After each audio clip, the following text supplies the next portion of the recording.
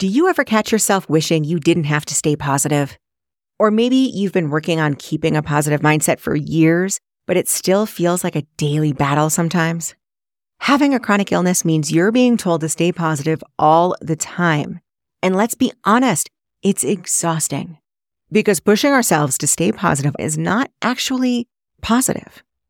There's a much easier way to get a strong, positive mindset and all of the feel-good perks that come with it without the pressure of looking on the bright side. Check out my free resource, the No BS Guide to a Positive Mindset.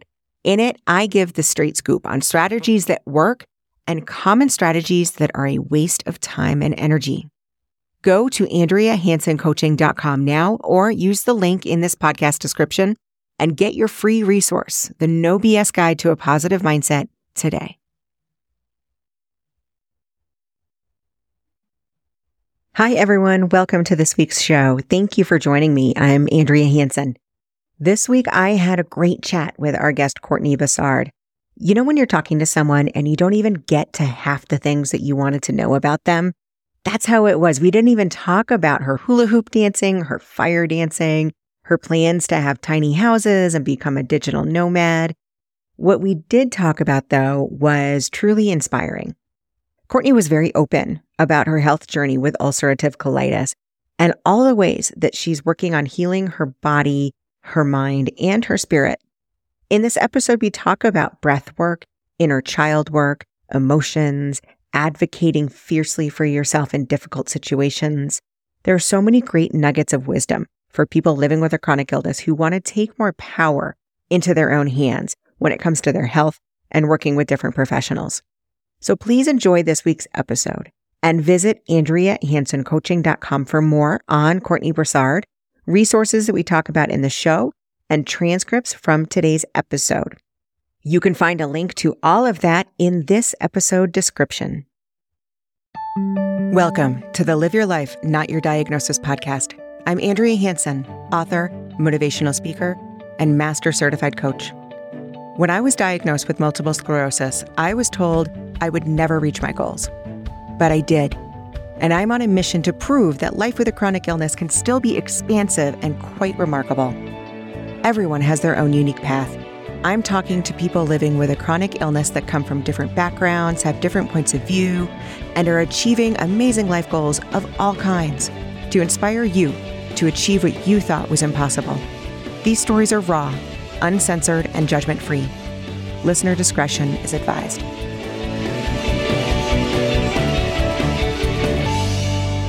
I'm here today with Courtney Bussard. Courtney is a certified life coach and the host of Journey to Limitless podcast. Courtney believes living a limitless life comes down to three things: chasing your dreams, overcoming hardships to keep moving forward, and finding freedom and joy in your life right now as you strive for more. Over the last 7 years, Courtney has created her own limitless life by following her dreams of living in Colorado, traveling the world, and starting a podcast and business, all while navigating chronic illness, which is ulcerative colitis.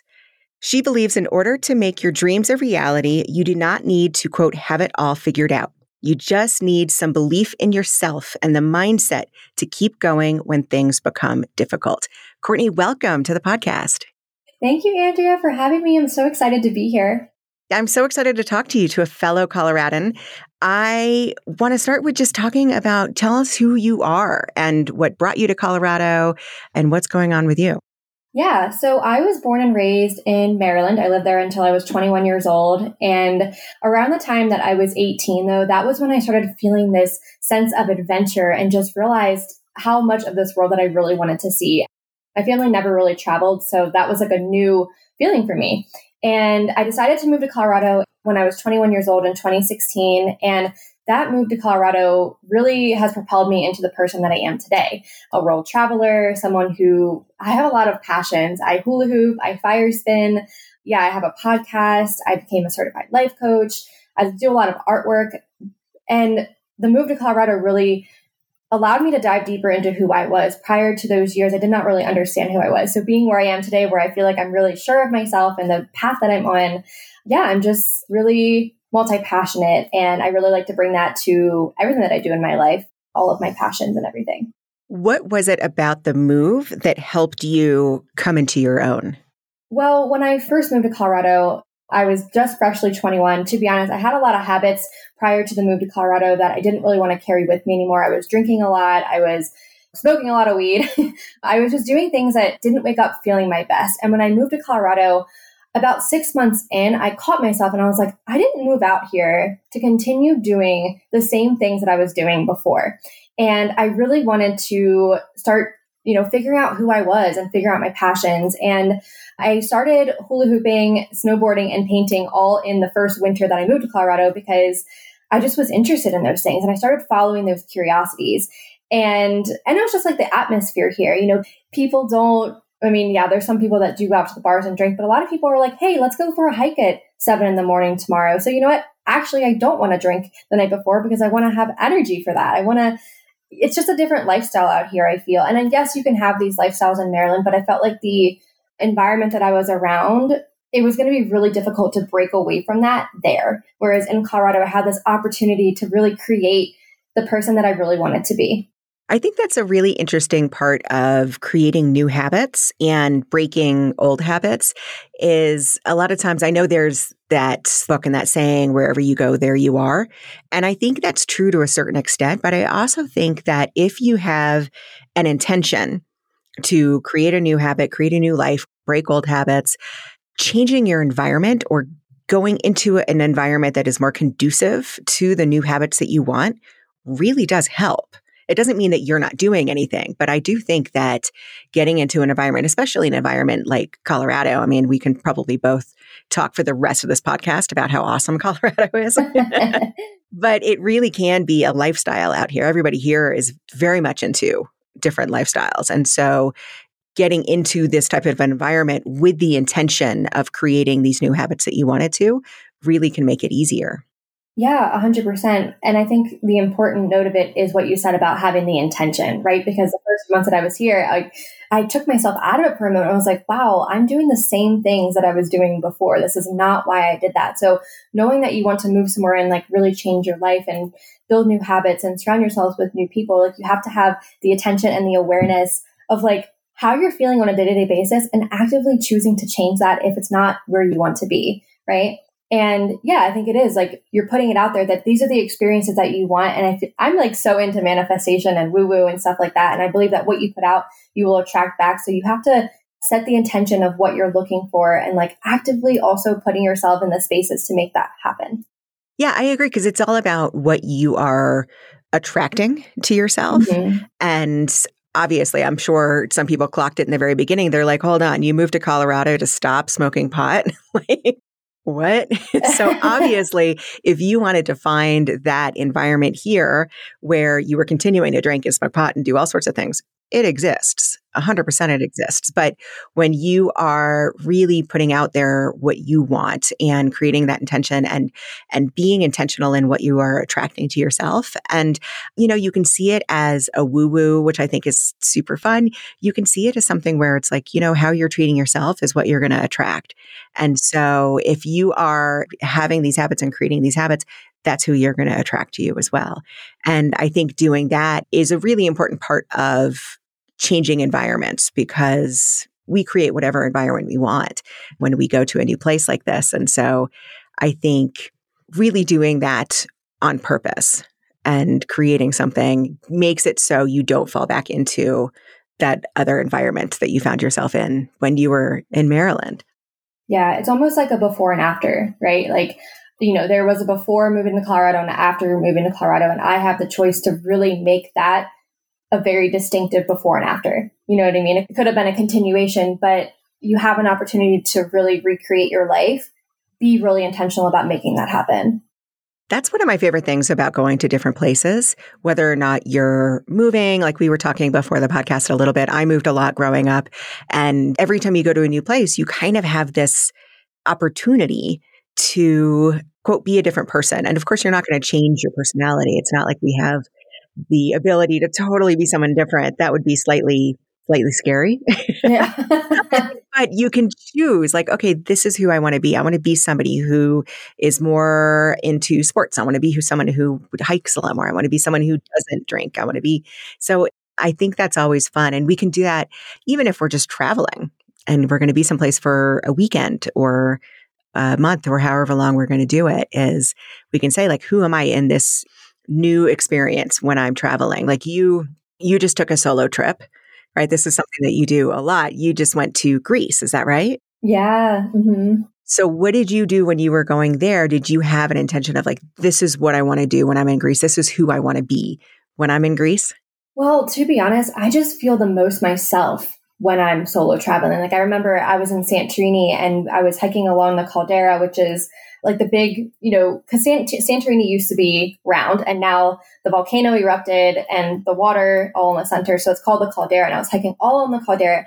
And I literally just feel like my best self when I'm solo traveling. And the trip was very, like, it was like a week and a half. So honestly, I was just focused on like meeting new friends and seeing as much. But I had the realization that I truly do feel like my most authentic self, because I feel like I don't have to explain anything to anyone. And no one knows anything about me, which is, obviously I'm not here to like be a fake person, but like they kind of just can see the real, true, raw you, I feel like, with no opinions about who you used to be or whatever. Like they just see you for you in that moment right now. And I made such genuine connections that way. And I really just realized that. So that's why I'm in the future, I am right now creating a life around solo travel and becoming a digital nomad, because from that trip, I realized that like, this is who I truly am, is this like adventurous traveler. That is me. Yeah. And I love that you said that, because when we talk about things like creating something new for ourselves, going after maybe a new dream, creating a new life, new habits, it's not about not being who you are. Right? It's not about being fake. That's what I was saying. Like, it would be kind of weird if like all of a sudden you want to be someone totally different. It's not about that. It's about setting the intention of like, I want to be more of this part of myself, or I want to be more of that part of myself. And part of that, I think, is, like you said, meeting new people who have no idea about who I am or what my background is. There's the real basis of judgment. And so it allows us to let that judgment go of ourselves at the same time. And I think letting go of that judgment of ourselves is one of the things that lets us become our really most authentic selves. And like you said, like create those really authentic connections.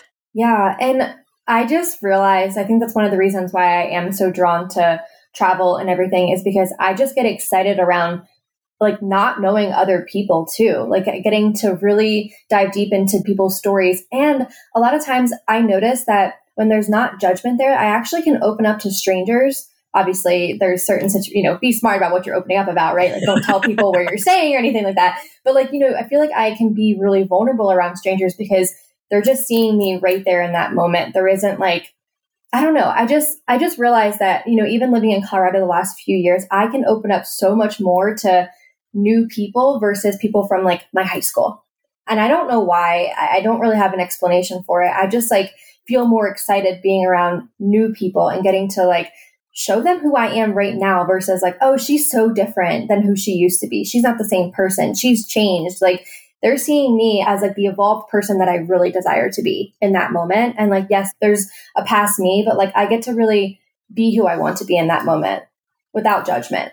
I think the whole idea of judgment, it's judgment that we put on ourselves. It's judgment that we think other people are putting on us, which I think is interesting. And I think when we're meeting people who are total strangers, it's very hard to assume what their judgment is of you.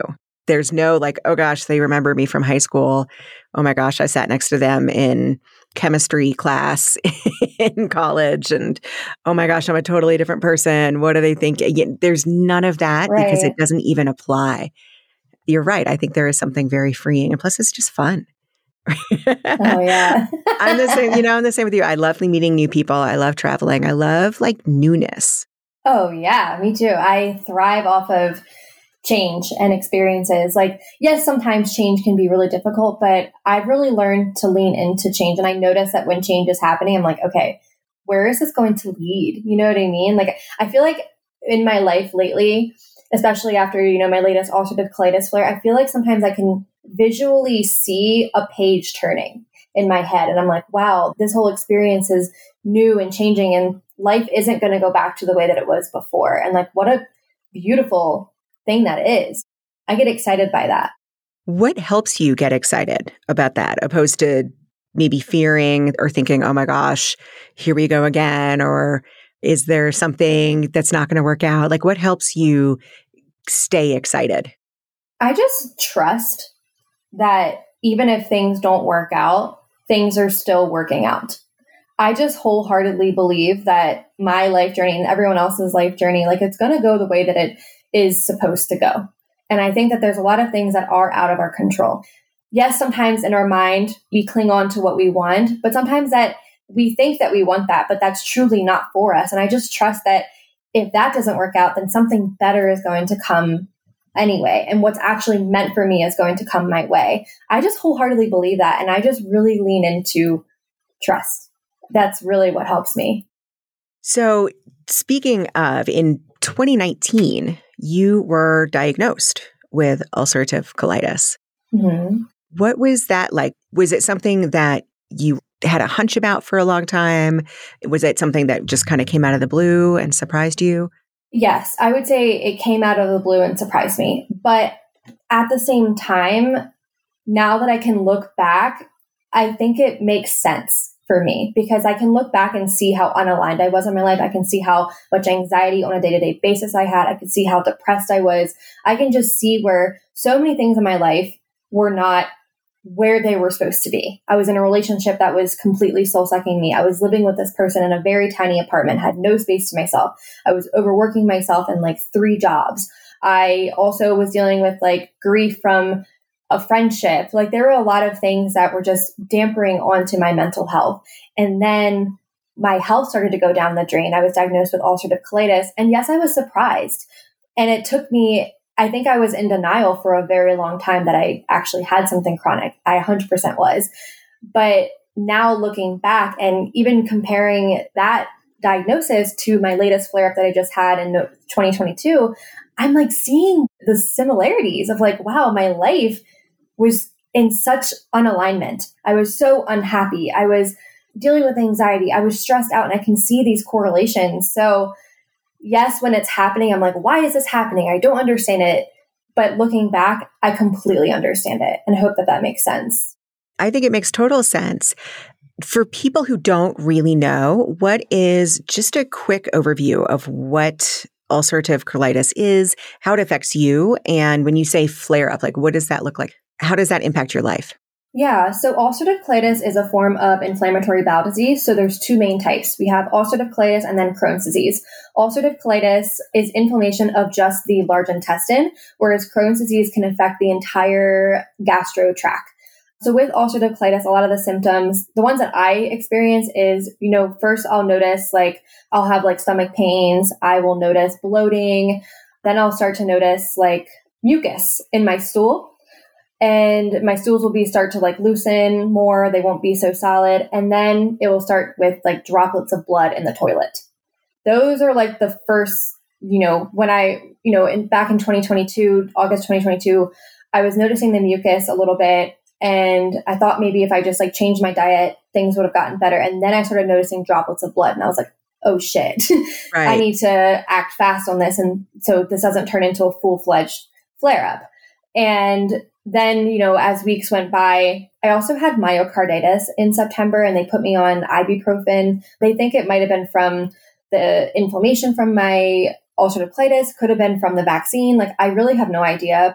Could have been all of that at the same time. Yeah.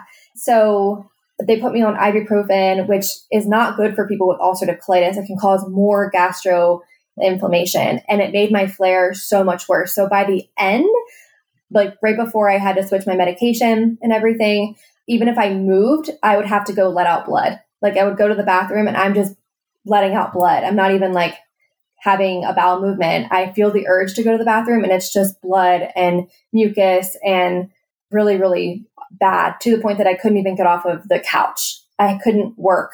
I was in and out of the hospital many times in the month of October just to get help, just so doctors could take me seriously, because I knew that I couldn't live my life. My life was nothing. I couldn't go out. I couldn't do anything. Did you feel like you were not being taken seriously? 100%. Yeah. Because my blood work looked fine. I went to the emergency room, like I said, numerous times, and I was like, I need help. And they they kept jumping up my prednisone and stuff. And at the end of it, I was on 60 milligrams of prednisone, which is a lot. And I was still miserable. And I remember being in the emergency room and I was sitting there waiting for them to call me back. And they were going to send me to a room. And like I said, it was to the point that if I even just got up and moved, I had severe stomach pains and had to go let blood out. So at that point, I was like, I have a feeling that they're not going to take me seriously. So when I went to the bathroom, I took a photo of the blood in the toilet. And I was like, listen, because they were going to send me home again with a higher dose of prednisone.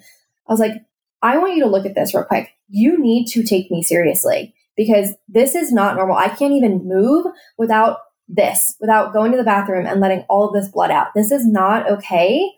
And then they were going to admit me. And that's when I got my colonoscopy 2 days later, because the reason why I went to the emergency room is because they were saying I couldn't get my colonoscopy for like a month and a half. And I was like, I can't do this for a month and a half.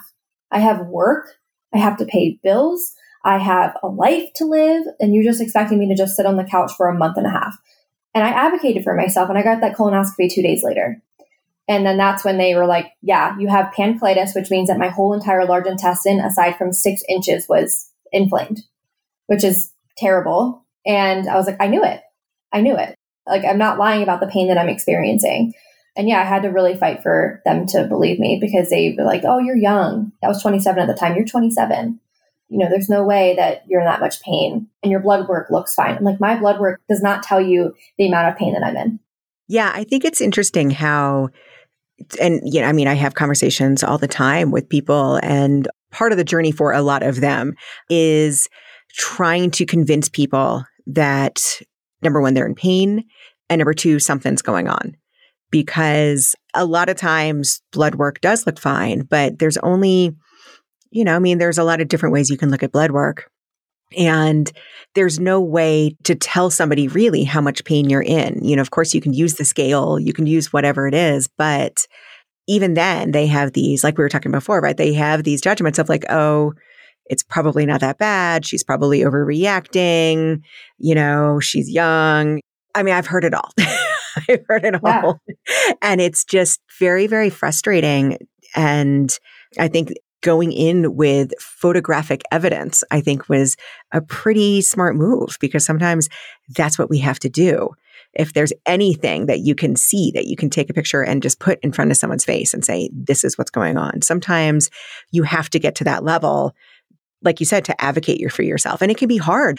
I think as women, it's hard to really be assertive sometimes, especially when you're talking to a doctor or someone who is an authority figure who is telling you, no, I read the stuff, I know what I'm talking about, and you have to overrule them to a certain extent and tell them that they're wrong. And that can be a really tough spot to be in, especially when you're feeling like crap.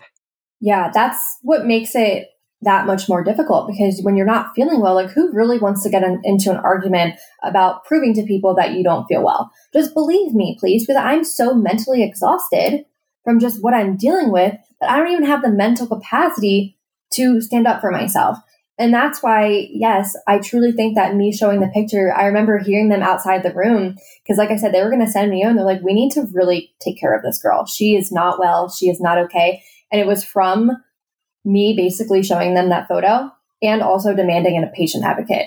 So if you do feel that you are not getting the care that you deserve in the hospital, in a doctor's office, I think mostly, I don't know if they have in the doctor's office, I could be wrong, but I know in a hospital, you have the opportunity to speak to a patient advocate. So if you are not getting the care that you need, you can demand one and someone has to come talk to you about your experience and what you are really wanting to get out of this and explaining to them that you're not getting the care that you deserve. Like you have the right to do that. And I think that's really important because I'm someone that I know to really advocate for myself, but I know that there's a lot of people who do just listen to what doctors say. Oh, you're fine. Prednisone is just going to help you. But you have to stand up for yourself. And I am so happy that I am someone who does that. That's why I'm always like, I think this is a really important message is like, you have to stand up for yourself because the doctors, they don't know as much as they know a lot about very little, right? And sometimes things are out of their scope. They are taught to go by these rules to help you with these things this way. And sometimes it's not the complete way that's actually going to help you for your body.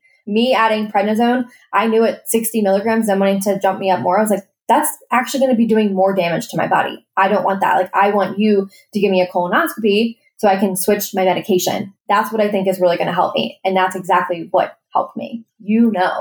Yeah, no, I think you're right. I think and I think sometimes even if it's not so clear, it's really a lesson in trusting your gut instinct. Because I'm the same way, right? Like, I've had doctors that don't want to work with me anymore, or I'm like, I am not working with this person. And they're like, I am totally okay with that because I'm the same way. And I was diagnosed very young. So I was like the 22-year-old that was like really advocating and voicing my opinion and saying things that people were not expecting. And thankfully, I was diagnosed by a fantastic neurologist, MS specialist, who I'm still friends with today. But that's not the experience that a lot of people have. And so I'm totally with you. But even when we don't know what's going on, like I had something going on with a tooth. And so I, in my gut, knew something was going on. And they were like, nope, it's fine. I'm looking at it. Nothing's wrong. No big deal. And I was like, I don't know. But I couldn't say what it was. I had no idea what was going on in my mouth. I have no understanding of, dental dentistry, right? Beyond like what we all just kind of know. And so, eventually I ended up going to a different dentist who was like, yeah, this is happening. And I'm like, I knew it. But even though I didn't have the words to tell that first dentist, like it feels like XYZ is happening, I still knew in my gut something was wrong. I knew in my gut every time I was being turned away with the nope, looks good. I'm like, but it's not. Something's going on. Even if they're looking at it with all of their little gadgets and tools, even if they're not seeing something, I know something's wrong. And sometimes that's all we have to go on. We have no idea what it is. We have no idea how to even verbalize it. Sometimes even when you're in pain, you can't even really tell like what it is that's in pain. You just know that this area is really, really hurting, or you just know that, in this general vicinity, but you have no idea what it is. And that's, I think, when we really need to stick to our guns, is when we have that gut feeling of, nope, something's wrong.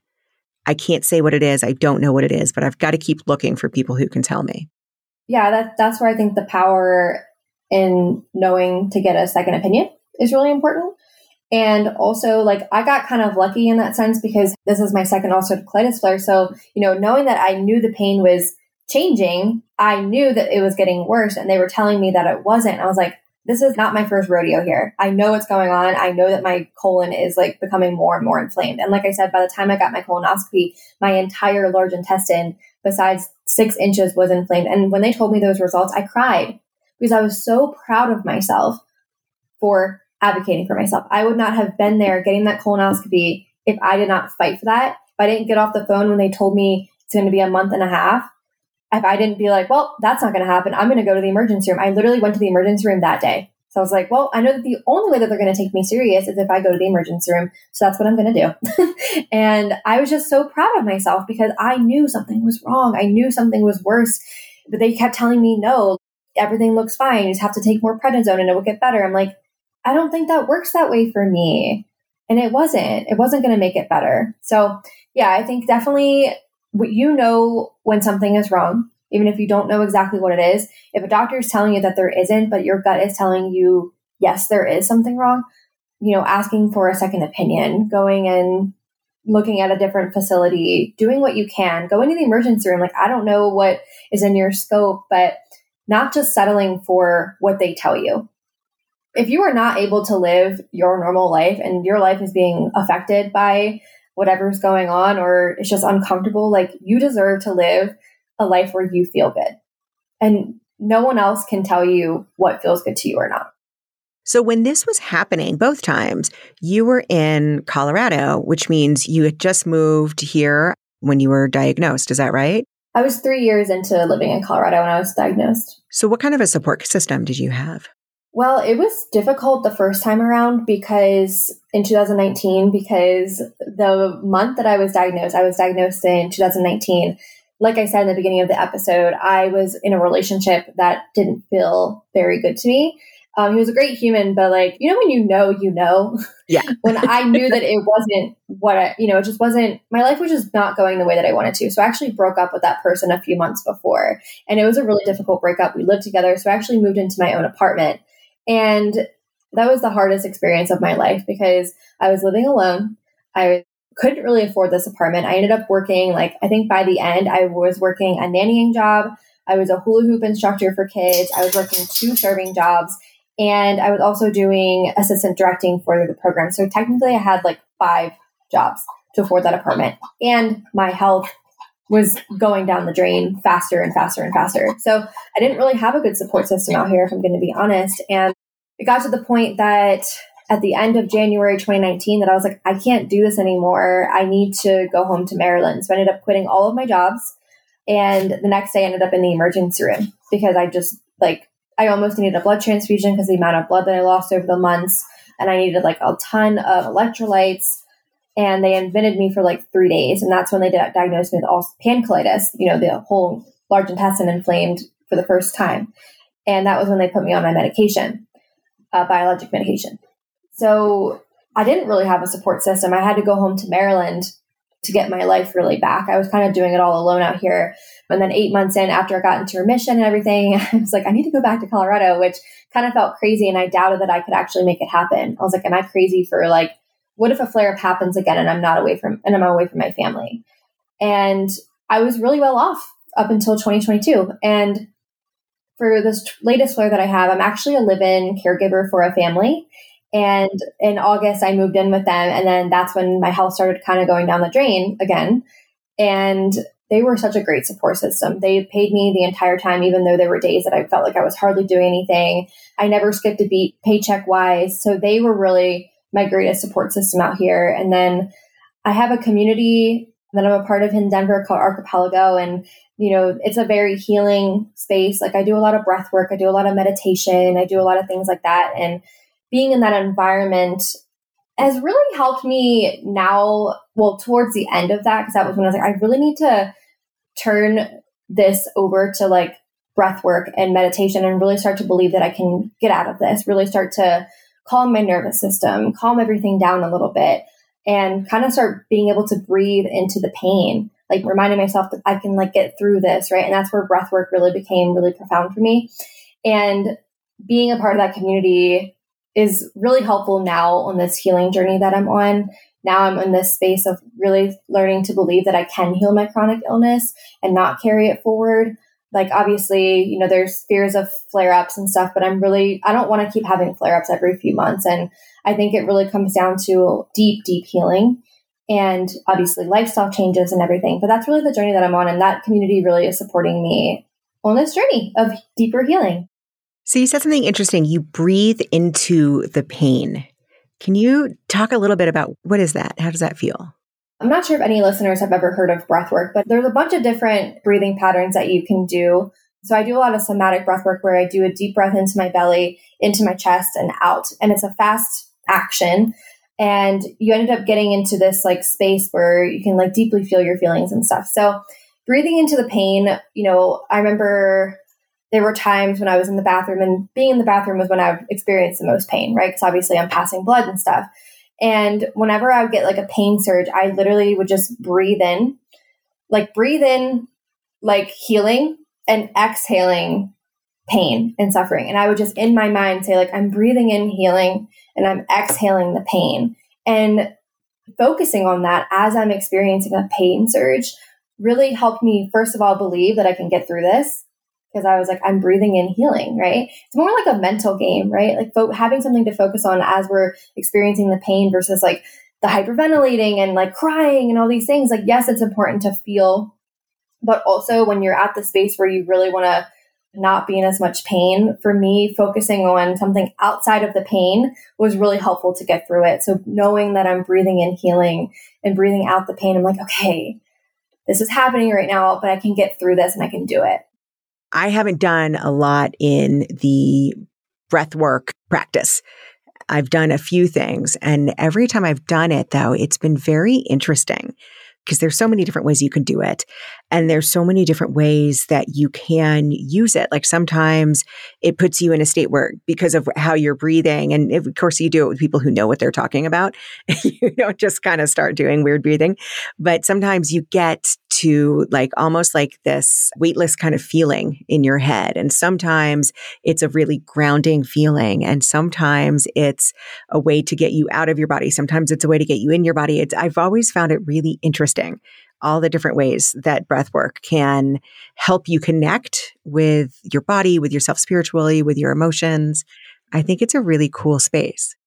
Yeah. And that's why it's been such a great tool in my healing journey, because a lot of times, like, I've had deep sessions in breath work where I release a lot of fears around my chronic illness.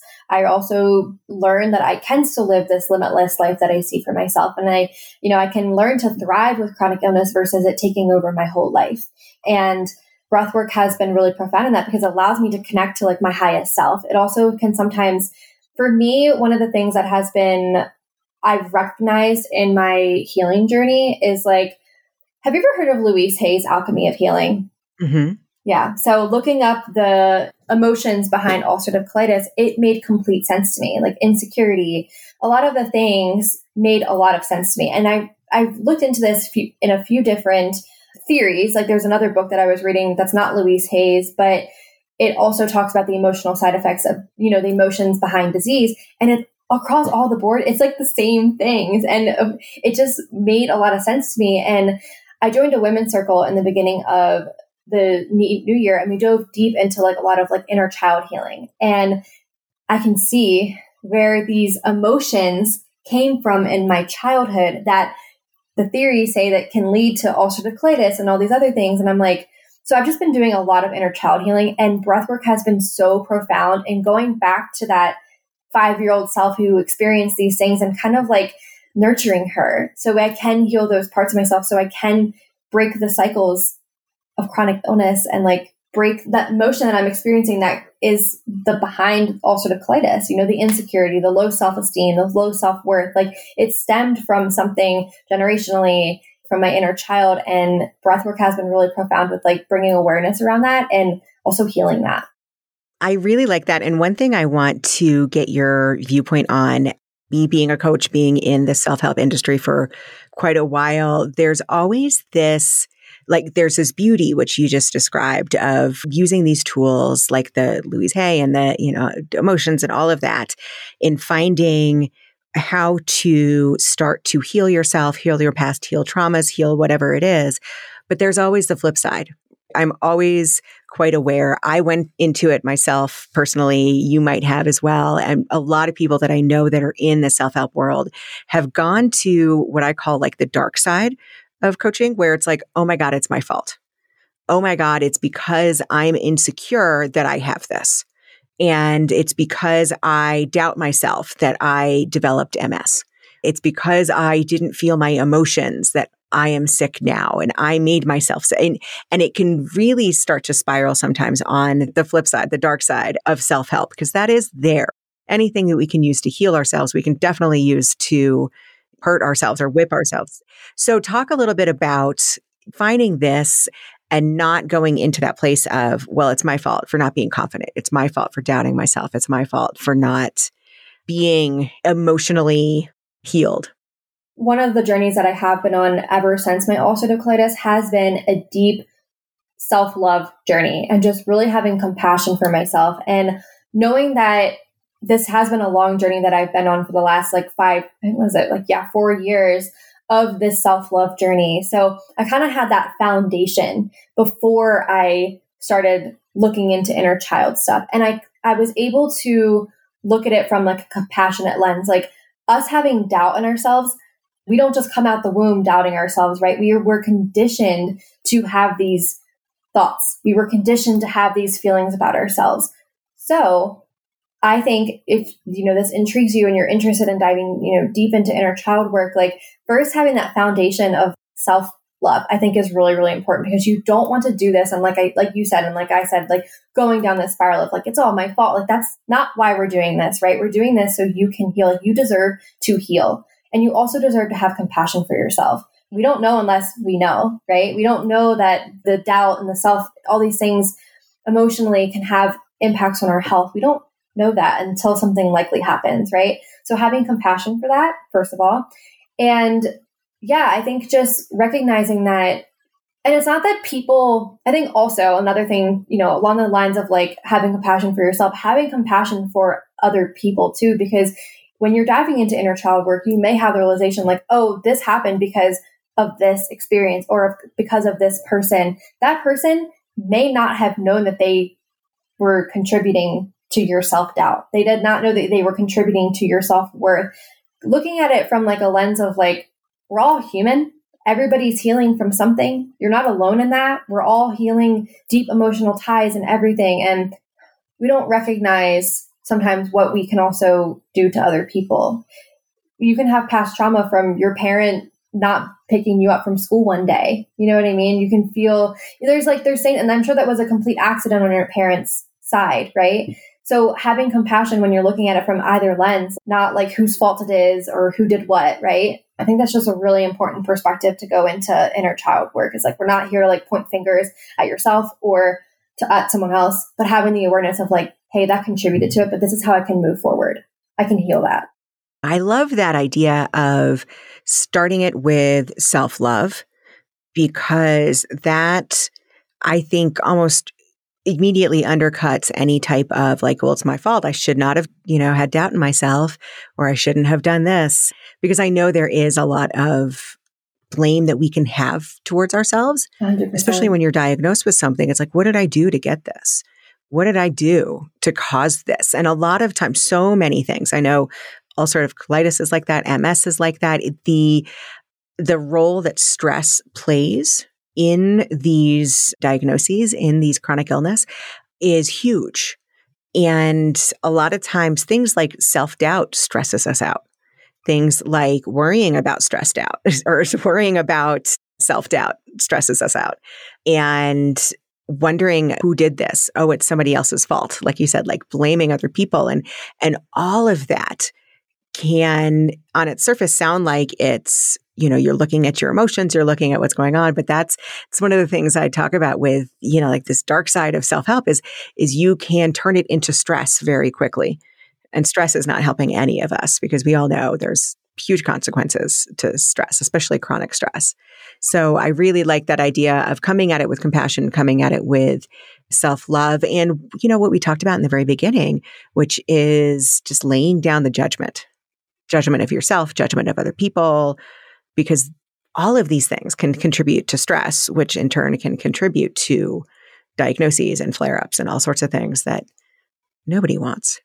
I am just a very forward-thinking person. And I think it's a gift when it comes to inner child healing, because I don't really spend a lot of time. Like, I'm not gonna lie, I definitely was like, oh man, like I put myself into this flare. I shouldn't have been doing this. I shouldn't have been doing that. 100%. I had those thoughts. But I think it's also like, we're here right now. This is what happened in the past, but this is how I can move forward. This is the perspective that I can have around it that actually isn't going to add stress to me. This is how I can change this, right? I can heal these parts. It's just about having the awareness, right? I think all healing starts with awareness. We just need to have the awareness of what happened, how that has led us to where we are today. All right, cool. Let's move forward though. Like, let's not spend all of our time in the blame game, thinking of all the things that we could have done different, or like, yeah, you can have that perspective, but like, you can do those things different now. Not like, oh, I should have done it different then. We can't change the past, but we can change the future. So you can choose now to live your life differently. You can choose now to change your perspectives, and you have the power to make that change.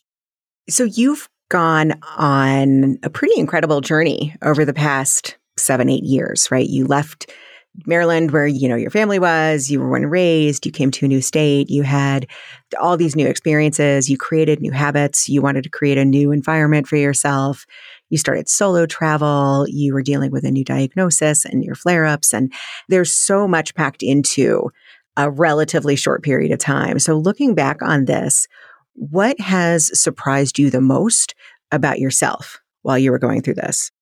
How resilient I am. And just like how I still can live a beautiful life despite a chronic illness diagnosis. Like, I am obsessed with my life. And I remember 2019 when I was first diagnosed, I thought my life was over, right? I thought I was never going to be able to live a normal life. I thought I was never going to be able to travel the world. Thought I was never going to be able to move back to Colorado, and I'm living it. And I think it just goes to show that what you choose to focus on, you create more of. And I was choosing to focus on my future. I was choosing to not let things hold me back. I think our mindsets play such a massive role in our life. And I guess I'm not surprised because I know that I'm just a very I don't settle, and I know this about myself. But at the same time, when you're in those moments of the deep, deep, hard times, you sometimes question that you can ever get past it, but you can. And sometimes it can turn even better than what your life was before. Even with a chronic illness diagnosis, I would take this life that I live today versus who I was, 7 years ago with no diagnosis. You know what I mean? But I have created that for myself, and you truly have the power to create your dream life. I think it's interesting because a lot of times, it's no secret that I'm all about mindset. I love mindset. I do think that we create a lot of our experience, and a lot of it has to do with what you focus on. I know that for me, and when I'm talking to people about what they're focusing on, it doesn't mean you have to 100% all the time focus on this one thing. And the second you're not focused on it, it's bad. So how do you define that? When you say you just need to focus on what you want and moving forward, what does that mean to you? What does that actually look like? The main thing that I think really contributes to what you want is honestly feeling good on a day-to-day basis. Because when you feel good, you actually will have the energy to focus on the positives in your life. So I think it really kind of starts with, okay, this is who I want to be in the future. Honestly thinking of your highest self. I always think to my highest self, and that's really helped me create the habits that support me. It helps me to wake up and just feel good. Even if I wasn't a flare, I have things that I do that can help me just feel better. It is fueling my body with nutritious foods. It is journaling in the morning. It is all of these things. And even on a day-to-day basis, if I'm not thinking of my bigger goal, I know that I'm still doing things that make me feel good on a day-to-day basis. And I think that's the easiest way to break it down. I think it can be so easy to get overwhelmed with that distance of who you want to be in the future and what you really want to call in and what you're working towards and where you are right now. But just starting with what is going to make me feel good right now. And obviously there's going to be days where we don't feel good, 100%. But I think on the most part, if you have days where you feel good on a day-to-day basis and you're doing things that bring you joy, bring you happiness, bring you peace, allow your nervous system to calm down, you're enjoying your life, that's going to contribute to where you want to be eventually. You know what I mean? So I just think that's the easiest way to break it down is if you can look at your week and you realize that 4 out of the 5 days you're stressed out, you're not feeling good, you are tired, you're fatigued, X, Y, and Z. What's something that you can do to add in some part of your day where you do feel at peace, where you do feel joy? That will compound over time. Mm-hmm. Hope that answered your question. Yeah, sure. Okay. I think that answer is different for everybody. And I think that's what's so interesting about it is we all have our own ways of looking at it. We all know that you want to focus on what you want to bring in, right? You want to focus on how you want to be. You want to focus on what's going on. And that can be 5 hours in the future. That could be for the afternoon. That could be for 5 years from now. I mean, I don't know. I'm not someone who has a 5-year plan. I've never done that, but it can be wherever it is that works for you. Some people don't really focus that far into the future. And it's just about what can I do right now? And that's good too. So I think it's just interesting to hear how people define that for themselves and how they do it. For me, I think that a lot of the, feeling good and the focusing on, what do you want that's going to bring in joy or what are you going to want that's going to bring in a more positive feeling? I think that's great. And I think that an important part of that is allowing things like your negative emotions. A lot of it is allowing things like maybe you don't have a thought. Maybe one of your thoughts is not that it's awesome and it's going to be okay. Maybe one of your thoughts is this sucks and when the hell is this going to end? And to me, you can find joy in that thought by just saying, you know what? It's okay to have this thought. I give myself permission. I don't think it's a bad thing that I'm having this thought. I don't think it's a bad thing that I'm angry or upset or whatever it is, right? I think that embracing that side of us is also a way to move towards that more positive future and that more positive outlook. So I think it just kind of depends on who it is. And that's what I think is really interesting about it. 100%. And that's why when I say like finding joy in every day, like, yes, I think it is important to make sure that, on a day-to-day basis, like you're doing things that make you feel good. But a part of that is not suppressing your emotions. Right. If you suppress your emotions, you're never actually going to feel a full sense of joy. I think the beautiful part of the human experience is that we do get to experience the really dark times can sometimes make the really great times even that more joyous, even that much better. But we have to sometimes sit in the suck. We have to sit in the shit and feel it. And that's where like a lot of these breath work has been so profound for me, because there's times that I don't even realize the emotions that are in me until I do breath work. And I'm like, wow, I actually needed breath work today because I didn't even realize I was still sad about that. I didn't even realize that these thoughts were still here. Like, I didn't realize that that's something for me to process deeper. And it kind of gives me clues as to like what's something that I need to work on. And I kind of simultaneously hold duality a lot. I hold grief, but also joy at the same time. And that's what it is. But I always try to find something, even if I'm having days where it sucks, right? I always try to find something, even if it is like writing in my journal, oh, I'm grateful that I have this space today to feel this sadness. I'm grateful that I have my bed to support me as I'm sad today. You know what I mean? It can just be things that can help you as you're feeling sad too. Or angry, having a chronic illness diagnosis, like we all have freaking emotions. I get angry, I get mad, but I'm still able to like live a good life, 100%. So talk a little bit about what you are doing now, because you have your own business. You've moved into the space of creating your own business, creating your podcast, being able to do it in a way that helps with being in control of your schedule, being in control of your stress. Talk a little bit about who it is that you work with and how you help them. Yeah. So one of the gifts that actually came from my latest chronic illness flare was I found my spark for my podcast. I actually just celebrated the 100th episode of Journey to Limitless. Congratulations. Which is so exciting. Yes, I am really celebrating that. And just the podcast is my baby. I love my podcast so much. And with the podcast and with my coaching, it's called Journey to Limitless, and it's all about breaking the cycles that are holding us back from creating our own unique path forward. A lot of us feel like the black sheep in our family. A lot of us are afraid to do things differently than other people, even though it truly is what our souls want. And we hold ourselves back. That can be from a chronic illness. That can be from the stories that we tell ourselves. It can be from how we grew up. But if you have that dream in you, it is made for you. And you don't have to let these things hold yourself back. So that's really what I do with my podcast. I highlight a lot of stories of individuals who have overcome hardship and kept moving forward. I also talk a lot about gaining the confidence to pave your own unique path and following that soul spark in your life. And I'm actually in the process of launching my new one-on-one coaching offer called Your Limitless Life, which is for the people who want to pave their own unique path forward and break the cycles that are holding them back. So that's really what I do. How can people get in touch with you? Sure. So you can find Journey to Limitless podcast on your favorite podcasting platform. Definitely come tune in. I love knowing who listens to the podcast. So if you do tune in, definitely you can find me on Instagram as well. I'm at Journey to Limitless _. That's JOURNEYTOLIMITLESS _ Those are the two best ways to find me. I'm in the process of maybe starting a YouTube channel and everything, but at this time, just find me on Instagram or find the podcast on like your favorite podcasting platform. I'm going to have all of that information in the show notes, all the ways that you can get in touch with Courtney. But Courtney, thank you so much for coming on and sharing your story and taking us on a journey to your limitless and what has been going on with you these past 7-8 years.